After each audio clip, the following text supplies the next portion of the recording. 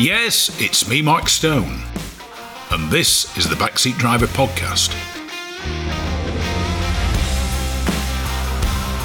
It's the fastest, it's the friendliest, and it's for all the family. The Gasshocks 116 Trophy and 120 Coupe Cup are the fastest growing race series in the UK, taking in 6 one-hour races and 8 sprints at all the top circuits. Visit 116trophy.com to find out more and get yourself behind the wheel.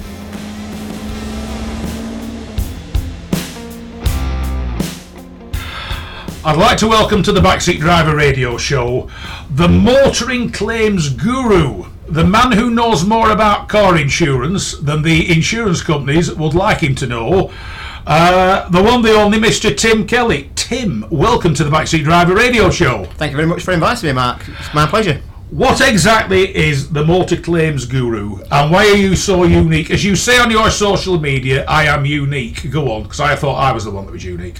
The reason why I'm unique is that I'm the only person in the country, if not the world, doing what I do. And what I do is I work as a consumer advocate, and I assist consumers when they're actually fighting against insurance companies or where they feel the insurance company isn't being fair with them. So my background is that I started off as a mechanic. I was an engineer. I worked in the motor trade. Moved on to working in insurance companies, so I understand the claims process inside out, but the primary part of what I do is I'm an engineer, so I assess vehicles. Yeah. And I'm very well qualified as an engineer, so I actually operate as an expert witness as well, so there's a lot of things I can go into as that, so I go in court and provide reports for them. But basically what happened was that I worked in the insurance industry for the best part of 15, 16 years. Yeah. Got made redundant twice, and then I realised that all the things I've been taught whilst I worked for insurance companies was false. And what happened was the company I've got now was going to be called something completely different. And as I started doing my research about the company name and what I do, what I did expanded in terms of what I intended to do. So initially I was looking at helping people with the valuations on the vehicles. Yeah. And I was going to be called a completely different name. I then realised people didn't look for that, and it then meant I had to become motor claim guru rather than this kind of total loss guru was my initial thing. Yeah. And because I was dealing with motor claims as a larger thing, it then meant I needed to know more about that kind of process than what I did. And I then realised, as I said, that everything that I'd been taught over the last 15, 16 years was wrong. So it's just putting in, motor insurance is always considered to be a bit of a dark art, and it's something we all pay for. Well, theoretically, we should all pay for every year, and we pay a lot of money hoping never to actually avail ourselves of it. It's one of those peculiar things. We buy something that we hope we'll never use. But there are times with car insurance where, to put it bluntly, the insurance company will squirm if there's a claim gone in. They do. Well, the main thing with insurance companies is the things that they try to do is basically they deny, delay and defend. Yeah. So the main way they would work is they'll try and deny something's happened. They'll delay it as long as they can because it's a war of attrition. Yeah. And then if you've got a claim against them, say for example it's a non-fault accident, then they'll try and defend it as much as they can because the last thing they want to do is pay out on it. So yeah, that is exactly what they do. But the other side of it is that people don't realise is that insurance companies, they think that's the primary business that they earn profit from, but it's not. So insurance companies as a whole, it's a secondary business. No. So the whole part of insurance, it's just like they've got to be making a profit off what I'm shelling out at times. You'd think so, wouldn't you? Yeah. What they do is, if you actually look at what insurance companies make, there's something called the combined operating ratio. Mm. So what that is the amount of money they take in for the amount of money they spend out. Well, in most insurance companies, it's quite small. But what they do is, and this is the reason why it's a secondary business, not a primary business, is that they take your money from your premium and then they invest it. Yeah. So if you don't make a claim and they invest your money, they make money. Yeah. Okay. Well, they'll make 100% profit in a roundabout way, won't they? And that's what they're doing with it. So if they invest your money and it loses money, they've not lost money, they've lost your money. Yeah. So as long as you don't claim, they've not lost. So they're still quids. So they're still quids in. Yeah. And that's the way it works. So what they basically do is, the whole way insurance companies work is they actually design to not make money. Because what they want to do is they want to take your premiums away and use them to buy assets in shares and capital and any other type of finance. So it's like a stocks and shares game. That's it. Yeah. So, and that's where they make the money outside of it. But what they need to do from their side of it is, it's not necessarily about them making profit, but they need to make sure they don't make a loss. Right. And it sounds kind of counterintuitive, but That's the reason why they are as tight as what they can do. So in terms of if you make a claim and your car might be worth, for example, £10,000, they'll try to value it at less than what you might think it's worth. Yeah. Or something like house insurance is another side of it. I specialise in motor, but house insurance is a really good example for it, because what they'll do is when you make a claim, they'll have a loss adjuster. Yeah. So what they're doing is they're adjusting their loss. They're trying to reduce their settlement. So rather than somebody going out and saying, let's evidence the whole loss you've got and put it forward and saying that's what it is and got it, they work the other way around. So they're trying to reduce their loss all the time. Yeah. Right, so if a car's worth £10,000, if it's in an accident, they don't want it to be worth £10,000. Well, this is where it gets tricky. So there's things that we spoke about the other week in terms of what's going on in the industry at the moment, and these are the things that are quite significant. Is that going back to pre-COVID times, things were a bit simpler, but insurance companies would still have the same practices. And what you'd have is that in the event your vehicle's a total loss, what they'd do is they'd reference guides that are used in the industry. So these are basically Glasses Guide Evaluator, CAP Motor Research, and then there's another one called Kazana, which has changed to Kazoo.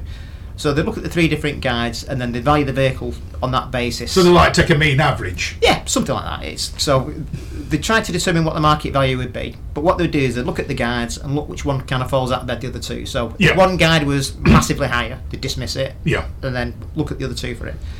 But what's happened recently is that because of COVID, the used car marketplace has changed dramatically. And then because the value of used cars now is going silly, isn't it? It's going absolutely crazy. Now, the reason being for that is that because the new car marketplace is that there's a shortage in silicon chips, so we was discussing that before. Yeah. But also there's things in terms of the raw materials needed for them it's been restricted massively, but also things like, because of Ukraine, that's something else, because wiring looms for a lot of the German vehicles are made over there.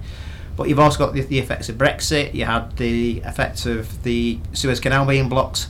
So there's massive part shortages in the background, which... Because just putting in, most manufacturers are, even if you order a new car off them, are unable to tell you precisely how long it will be from ordering your new car to you going to collect it. Yeah, that's it. So the build dates have just gone further and further in the future.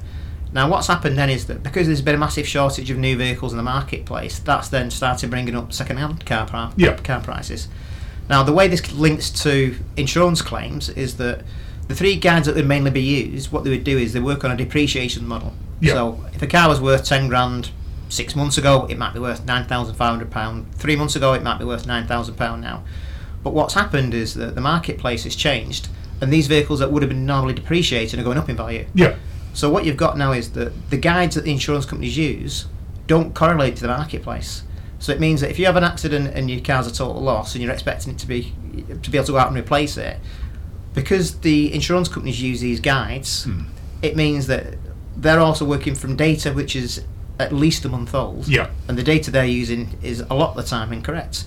So as a consumer, it can massively disadvantage you. There could be a big shortfall between what they pay out or they expect to pay out and what you deem to be what you'll cost to go out and replace it. Yeah. Because certain policies, it's a case of it's like new for old, isn't it? They will try and source you a car if it's a write-off, more or less exactly the same as the one that's been written off. There's not many insurance companies that do that. The way they'll do it though is that there's a part on the policy which is called new vehicle replacement. So generally there's certain conditions on the contract where they'll do that. So if the vehicle's less than a year old and below a certain type of mileage for it, and they know the repair cost on the vehicle will be a certain amount, then what they'll then do is they'll say, well, on that basis, because it's less than a year old, then they'll do new vehicle replacement. Yeah. The thing again that's affecting the insurance industry at the moment is that they can't get the new vehicles. Now what we'll then have is then go, well, in the event that we can't replace your vehicle, then we'll pay out the market value. Yeah. So they'll refer back to the guys to look at the value, but what you've then got is the market value of the vehicle. A good example are Audis. Yeah. So Audis and Land Rovers are the prime ones for this at the moment, but most vehicles in general. So what a lot of the dealers are doing is, because they know there's such a shortage in supply on these new vehicles, they're then contacting previous owners and saying, we've got a buyer for your car, we sell it back to us. Yeah. So what's I've heard about this, and ironically enough, with you saying Land Rovers, I know two people who've bought the new Defenders, and within 12 months of buying them, the dealer's been back onto them. Would you like to part with it? To a degree, we can probably pay you more than you paid for it. Yeah, and that's exactly what's happening. Now, the issue that's got, certainly for somebody like me, as an engineer who inspects vehicles and then values them, is that if the guys don't represent the marketplace, what I'll do is I'll go away and do market research. I can compile a report and go, well, I've got a report and I've done my research and this is what it says. But I need to look at examples in the marketplace that do that. And the issue that we've got is that because the dealers are going directly to their previous customers and buying the vehicles off them directly, they never appear. So it then means, as an engineer, I don't have any evidence that I can rely on to substantiate that this dealer's gone out and paid £7,000 more money, £7,000 more for it than what it would have been in the market. So if a dealer buys a vehicle off an existing customer, it technically doesn't appear anywhere, because it'll just go from its previous owner, its first owner, to its next owner, because the dealer technically won't have anything to do with it. I know he will do. Yeah, but they'll make the profit on it. Yeah. But like I said, it'll never end up in a forecourt. It'll never get advertised anywhere. Yeah. So like I said, from my point of view, I can't go away and provide evidence to put in my report to substantiate the reason why these vehicles are worth more money. Yeah. But what it then does is, it then means that from a consumer's point of view, if you've got a vehicle of this type that's relatively new, that's in demand, that on the one hand you've got the guys undervaluing your car. Yeah. You're then being told that you need to substantiate the reason why your vehicle's worth more money by providing examples. Yeah. You can't provide more examples. You come to me as an expert doing what I do, and I, like I said, provide two different services from that side of it, where on the one hand I act as an engineer valuing vehicles, but I also act in such a way where I'll negotiate with the insurance company on your behalf. Yeah. But I'm getting to the situation where I'm getting stuck because I can't find the evidence in the marketplace, because the dealers are getting the cars before they even come for sale and selling them to somebody else. Yeah. So as a consumer, there's a real issue of detriment there, whereas you could be financially a lot worse off than what you were before your car was damaged. So the things that you should be doing then is that the question you might be asking me then is, what do I do in that situation? Well, the primary thing you need to be doing is, if the repair cost on the vehicle are less than the market value, you want to be pushing as much as you can to get the vehicle repaired. Yeah. That's the main thing I would advise anybody at the moment as well. And the other thing is that you need to also understand that you have the right to choose whoever it is who repairs your car as well. So the insurance, because that's one thing, a lot of insurance companies insist that a car repair goes to a specific place. I know people who will say, no, I don't want it to go there, I don't want it to go to A, I want it to go to B. And I've known wrangles break out because they don't want it to go to where the insurance company wants it to go. Yeah, you've got the complete legal entitlement to choose where your car goes to. So you can choose to whoever it is repairs your car. Yeah. The insurance company can't do anything about that, but they'll try. So things that they'll try to do is that it's always very important that when you're taking a policy out, that you make sure that you read all the terms and conditions of that policy before you do it. Yeah. Now, what insurance companies are now trying to do is it's called steerage. So they're trying to steer you as a consumer away from your choice of repairer into their network. Yeah. And the reason being is that a lot of the contracts these repairers work under with the insurance company, they make very little profit and the labour rates are very low, and you'll find that they're very bonus incentivised. Yeah. And the quality of the repairs, there's a lot of repairers out there that do really good quality of work, but to make their profit, they're reliant on a large volume of work going through. Now, or doing it as quickly as possible. Yeah. Or what you may also find as well is, and there's a lot of insurance companies doing this that didn't do it in the past, but you might well find that if you use your insurance company's approved repairer, that they'll fit second-hand parts on your car. Oh. Or non-original parts. Yeah. Now, if you've got an older vehicle that might be 10-year-old, it might not make a lot of difference, really, might it? But if you've got a vehicle that's 2 or 3 year old, then it's highly likely that it'll invalidate the paint warranty on the vehicle. Yeah. Highly likely it'll invalidate the anti-corrosion warranty on your vehicle. But also, and certainly in the situation where if you're fitting second-hand parts to your vehicle and you've had an accident that's not your fault, then you have different sets of entitlement in law than what you would normally do through claiming through your insurance company. So there's an aspect of law called tort law. So a tort, T-O-R-T, it's called a civil wrong. Now, when somebody crashes into you and you're subject to a civil wrong, you're entitled to be put back in the situation you were in prior to your loss. Yeah. Well, the thing is, you've had new parts in your vehicle before that were from the manufacturer. Yeah. If you've got a relatively new car. Yeah. So why would you want a second-hand one on there? Yeah. Or a non-original one? Now, there's another part of what you can do when you're claiming under this civil wrong. It's called diminution in loss. So, diminution in loss is basically the diminished value of the car as a result of being involved in the accident. Nothing to do with the repair cost. It's purely having that knowledge that the car's been involved in an accident. It would mean that even though it's been repaired correctly, in the event of an accident and it's been done fantastically, both vehicles are at a point of sale, so you've got a vehicle that hasn't been damaged and one that has, Yeah. it's highly likely that the one that's been damaged is going to be worth less than the one that hasn't. Yeah. Now, the issue you've got is that if you're fitting second-hand parts of the vehicle, it's highly likely it's going to be worth less yet again. Yeah. But it also then means if you try to present a claim to the insurance company on the other side, they'll reject it because they'll go, well, the vehicle's not lost value as a result of being involved in the accident. It's because your body shop has chosen to sit second-hand bits on it. Yeah. So there's. Well, I think the other problem with second-hand bits is there's no warranty on a second-hand part, is there? If it's been previously used, it could be damaged itself. It could, but it also. I'm not saying it will be. Yeah, but it also creates massive issues for the actual body shop. So I provide a range of different services. So I provide services to consumers, but what I also do is actually provide consultancy services to body shops. Yeah. And I teach them about business, and how to make profit, how to deal with insurance companies. But a lot of the things I actually do is I teach consumer law to them. And the thing that they miss out on is that if they're working with an insurance company and this insurance company says, like, right, we want you to fit second-hand bits on this car, Yeah. the liability of the repair of that vehicle lies with the repairer, not with the insurance company. Right. Now, as a consumer, if you feel that car's not been repaired correctly, then under the 2015 Consumer Rights Act, you've got the right to reject goods. Yeah. So you could go, I'm not happy with the repair of that, I want you to redo it, as an example. So part of the Consumer Rights Act And says the that's onus is on the repair shop, not the insurance company. It is, but what happens then is that if the vehicle is faulty, and the reason why it's faulty is a result of that second-hand part, Yeah. then you've got a right to actually ask for that work to be redone. Yeah. So then they may then have to take off that hand part and fit a new part At their own expense. at their own expense. Or even worse than that, from a body shop's point of view, is that where as a consumer you've lost faith in that original repairer, Yeah. which in most cases is highly likely. If you look at your car and it's been repaired shockingly, it's got second-hand bits on it, you Yeah. don't really want to You go back. don't want to go back there, do you? No. But it would then mean that you've got the right to take your vehicle to a manufacturer-approved repairer Yeah. and get it rectified correctly using all And these send the bill to the original repair. Pretty much, yeah. You take them to court to do it, but it then means that this original repairer that's working with the insurance company, Yeah. the insurance company at that side, they wash their hands of it. It's not their problem. Yeah. But you as a repairer can end up with a massive bill for the rectification cost of this vehicle as a result of using second-hand bits on it. Yeah. And you've prejudiced yourself by contracting the insurance company to do that. So there's real issues, not just on behalf of consumers, but also on behalf of body shops at the side of it as well. It's a real dangerous situation that they're putting themselves in. And if I was a body shop, I wouldn't be contracting with any insurance company. Yeah. Because fundamentally it's your business and you should be choosing who repairs your car. Well, you're not who repairs your car, but as a body shop, you should be choosing how you repair the vehicle. Yeah.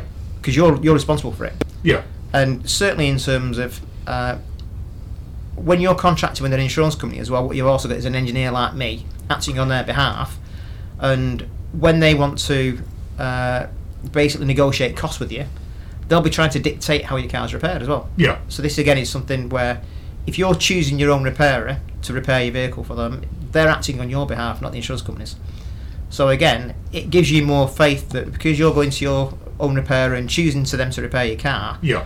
that they're going to repair it to the manufacturer standards using the correct methodology of repair, the correct Yeah. parts, the correct materials that you need, and processes. So it then means that you've got somebody else in your corner working for you, basically. Right. So I mean, the other problem is, and I'm just going to use Citroën as an example. It isn't unique to this manufacturer, but if a modern Citroën gets a bump on its front near side corner, at one point in time you might have replaced a wing and you might have replaced the bumper. Now they have to remove and replace more or less the entire front of the car because of how the modern car is constructed. And when they take all the plastic shrouding off, the bumper as such is like a bar. Okay, it's got shock absorbers on to absorb initial impact, but that will want replacing. So what was a few years ago a simple repair is now quite a sizable repair because of the construction of the modern car, and therefore is now quite an expensive repair compared to how much it would have cost previously. And this is what the body shops and the insurance companies will have to take into account, isn't it? Yeah, but there's that and there's much more as well. So what you've got with modern vehicles is it's not just the actual construction methods.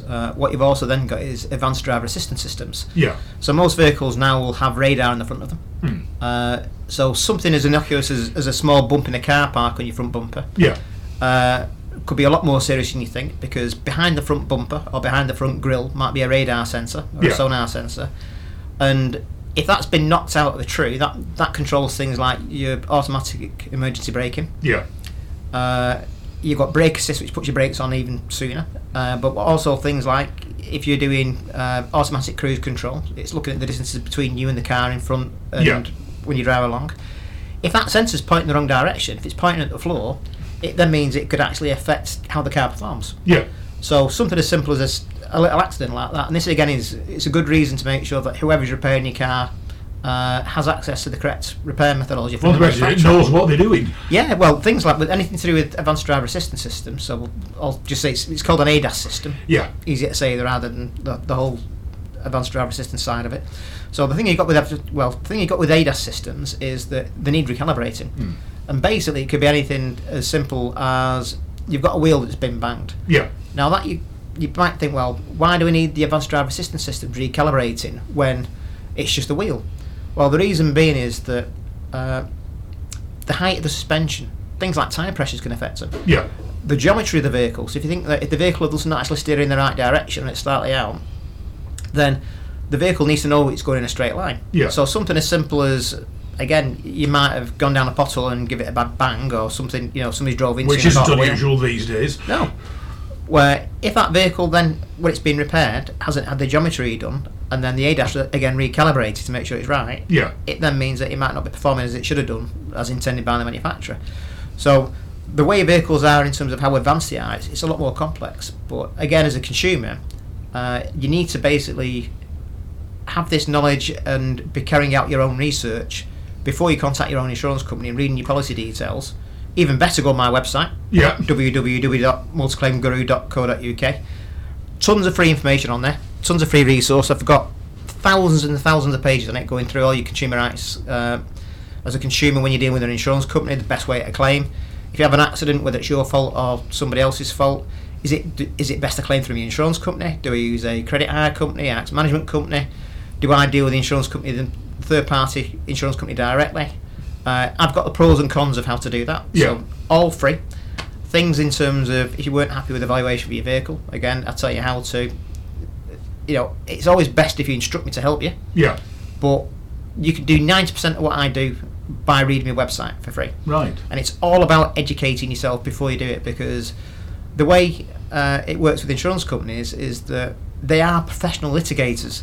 They've got, they deal with insurance claims daily, day in, day out. They are polished professionals at what they're doing, whereas most people, it might be the first time they've had an accident. So from the very forefront, and you're more concerned because you're still in shock, you've had an accident, you're upset, you're emotional, and you just want to report it and get it sorted out. And the other thing is, your car could be your lifeline as such, and it could be your only car. You need it back, or you need a set of wheels in your driveway. And more important than that, it's the second biggest investment you'll ever make in your life, generally. So next to your house. So making sure you actually protect your investment and making sure that whatever you do is in your best interest and not in the insurance or the insurance company's interest. It's fundamental to what you're doing. So, and the best way of doing that is by educating yourself before you do. So, like I said, go on my website, have a good read around it. Tons and tons of free information on there. And then when you get to a situation where you think, actually, Tim, this is a bit more than what I thought I could do with, then there's a lot of there's a lot of things I can do as a consultant where I can help you out. But the kind of thing that I've done is that I've gone from basically being a gamekeeper to a poacher. So I love what I do. They'll love you with insurance companies, won't they? Oh, it's really weird as well. I'm talking to Tim Kelly. Oh no. And I say there's a lot of insurance companies that do that. But when I first started off, they absolutely despised me with a passion. Whereas what's happened now is it's kind of gone full circle. Whereas a lot of them respect me because the way. Again, the question you might ask me is, well, how do you do what you do when you're dealing with insurance companies? And what at the start of the conversation you said to me, so what is it that's unique about you? What's unique about me is that, aside from having knowledge of the insurance industry and being an engineer, which in itself is kind of one thing, I'm an expert in insurance law, consumer law, contract law, but the primary part of where the tools that I use are to do with the regulations by which insurance companies must abide by. Right. So what you've got, the whole financial industry works on this premise basis. So not just insurance, it's just everything. So we, as the electorate, elect somebody to represent us in Parliament. So you've got a member of Parliament. The members of Parliament are there to make sure that the general population are protected. So in the financial industries, what they'll do is they'll need to make sure there's laws that apply that control industries from taking the mickey out of us. So there's a specific regulation, well, a specific law, which is statute, which is called the Financial Service and Markets Act 2000. So this relates to banking, mortgages, insurance, everything. Now we have this law. You need a regulator to look after it, which is the Financial Conduct Authority. In the event that you're not happy, there needs to be an arbiter. So that's the Financial Ombudsman Service. So at some point, if you've got an arbiter looking at a complaint, they need to know why it is you're not happy and what regulations might not be abided by.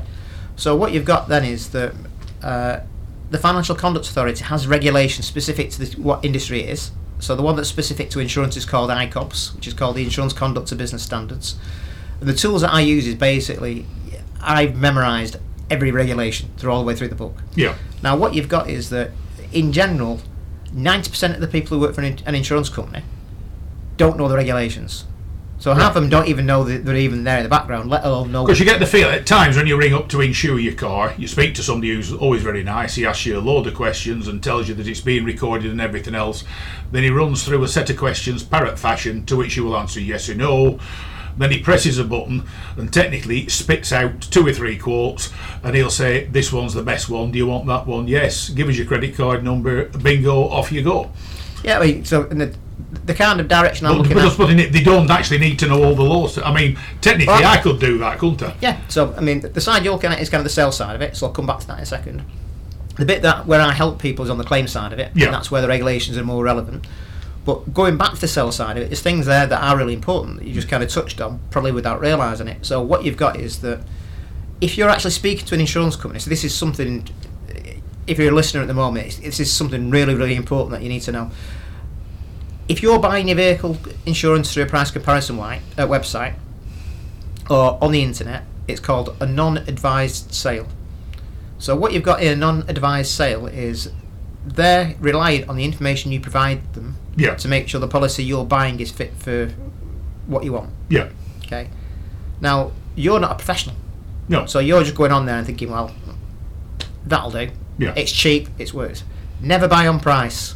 Always make sure you read through the policy terms and conditions before you actually click on it, because what you might find is, certainly on some price comparison websites, so I won't mention the main ones, will be, just for any reasons that they might try and come back at us, but you might find that when you click on a price comparison website for a policy, the policy might be 10 months rather than 12 months. Yeah. All right. So you might well find, it's a cheap quote, but it's 2 months shorter than you're expecting. 12 months. It might have restrictions on it. So when I said to you about the steerage aspect of insurance companies trying to steer you away from using their repairer, what you might find is that they might try and put an increased excess on your policy. Yeah. Now there's things where I deal with that side of it. So again, this is something contrary to most people's belief, where they'll say, well, it's in the contract, I have to abide by it because it's in the contract. But they're actually separate. So when I said, look, I'm an expert in consumer law, the bits where this comes into it is that just because something's in a contract doesn't necessarily mean it's applicable. So things you've got unfair terms and conditions and consumer contract regulations in 1999. And what that basically says is that where a contract's pre-drafted, well, if you've gone on the internet and got a policy, it's pre-drafted, where the terms and conditions in that contract can cause financial detriment to the consumer because it favours the insurance company, then where that term has been put in that policy, it should be redacted from the policy as if though it never existed. Yeah. So you can have something in a contract there, whereas again they're trying to do things in their favour all the time and steer it away, whereas unless you have that little snippet of information thinking, well, just because something's in a contract it's applicable, well actually no, it might be an unfair term and condition in a consumer contract, it doesn't. It can alter your buying process. So what you want to really do is, if an insurance company or indeed any contract you enter into has got terms that are going to be put you in a financially worse situation, you probably don't want to agree to it really, because otherwise you need to fight them. And why would you want to fight when all you want to do is just make your life easy? So before you even buy a contract, you might think, God, I've not got the time to do that, Tim. Well, the consumers I deal with are the ones who haven't done that, and I'm dealing with the really nasty stuff at the back end of it, whereas I'm fighting insurance companies to make sure that they get the right protection and then they get the right compensation at the end of it that they wouldn't have done had they have not known. it's much easier. So even though really I should be selling my services because of what I do, Yeah. it's actually much easier to not need me and just read the contract before you do. Right. So when you're on a price comparison website, if you see a quote that you think is a good price for you, and there's other tips I can give you in terms of how to make it cheaper as well, which is other things you can do, but read through it and then compare it against other policies, because you might find that if you purely look at the policy on the basis of price, you might find actually it doesn't give you the full extent of cover you think it would do. Right. And that could be anything in terms of guaranteed hire cars if your vehicle's off the road, or in the event your vehicle's a total loss. So another quick one I'll touch on is that most people think that in the event of an accident that the insurance company provides your car. Yeah. And they don't. Absolute fallacy. The body shop, who's an approved repairer, provide that car as a courtesy car. So there's a distinction there. Yeah. So it's a courtesy car, not a hire car. So it's a car given to you out of courtesy whilst your vehicle's repaired. Yeah. Now, as a consumer, if your vehicle's a total loss, you're not repairing your car. So it means that you might not get a car because you're not repairing it. So you're then stuck for going to work or whatever. So things like reading the contract and actually finding out, yeah, I'll pay an additional sum for a guaranteed hire car in the event that my vehicle's a total loss. Yeah. Because you want to make sure that you can move, basically. So there's things like that. Now, going back about 10 minutes ago at the start where I said about buying a policy, there's another thing, whereas if you actually speak to an insurance company directly, it's different. So you've got something called an advised sale. So this is the difference between going online as a non-advised sale and then either dealing with a broker or speaking to an insurance company directly, and then you've got an advised sale. Now what they should then do is they have to do something, whereas they need to establish that it fits your demands and needs. Yeah. Fulfills it. So because if they don't sell you something that fulfills your demands and needs, they've missold it. Yeah. Which affects like PPI claims. That's why you could claim off it, because they were selling things that you didn't need. Yeah. Same thing with car insurance. So they should be asking you specific questions about what your demands and needs are. And certainly if I had a really nice car that I've invested my savings into, I want to make sure that vehicle's getting repaired correctly, and I'd want to make sure that it's getting repaired probably by the manufacturer. Yeah. Because of how advanced vehicles are and because of all the equipment and additional systems that are on it. And I'll be asking that specific question with the insurance company, saying like, right, well, part of my demands and needs is in the event I have an accident, I don't want to make a claim, but when I do need to make a claim, I want to make sure my car's being repaired correctly. Yeah. So, is there anything that's going to stop me from me choosing my own repairer? So, are you going to put any barrier in front of me? So, is there any increased excess or anything like that on it? Because I don't want that. Yeah. I want to not have to pay extra to exert my right of choice to use my own repairer, and I want to make sure that when it does go to my repairer, rather than going to your repairer, that it gets fitted with new parts, Yeah. not second-hand parts or non-original parts, and that I know that it's then being reinstated back to its pre-accident condition, Yeah. as it would have been from the manufacturer. So something as simple as that, whereas it's just important then that whatever you buy, however you buy a policy, whether it is through either a price comparison website as a non-advised sale or speaking with the broker and the insurance company as an advised sale, that you've got something that fits your demands and needs. It does what you want it to do on the packet. Tim Kelly, it's been fascinating, if at times confusing.com. Free plug for somebody there. As I said, I mentioned Citroën as an example. It was not specific to them, so Citroën, if you're listening, don't get too upset. But Tim Kelly, motor claims guru. Motor claim guru. Motor claim guru. Yeah, no S in it. No S in People it. search the wrong thing. Thanks very much for joining me on the Backseat Driver Radio Show. As Tim has said, it's all the W's, motorclaimguru.co.uk. All the information you need is on there. If there's information you can't find on there, Tim's the sort of bloke who will talk to you and sort your potential problems out. But I hope you've learnt a lot, because I've learnt a lot of the mystic art of car insurance. Well, Tim Kelly, thanks very much for joining me on the Backseat Driver Radio Show. Absolutely my pleasure. Thanks a lot, Mark.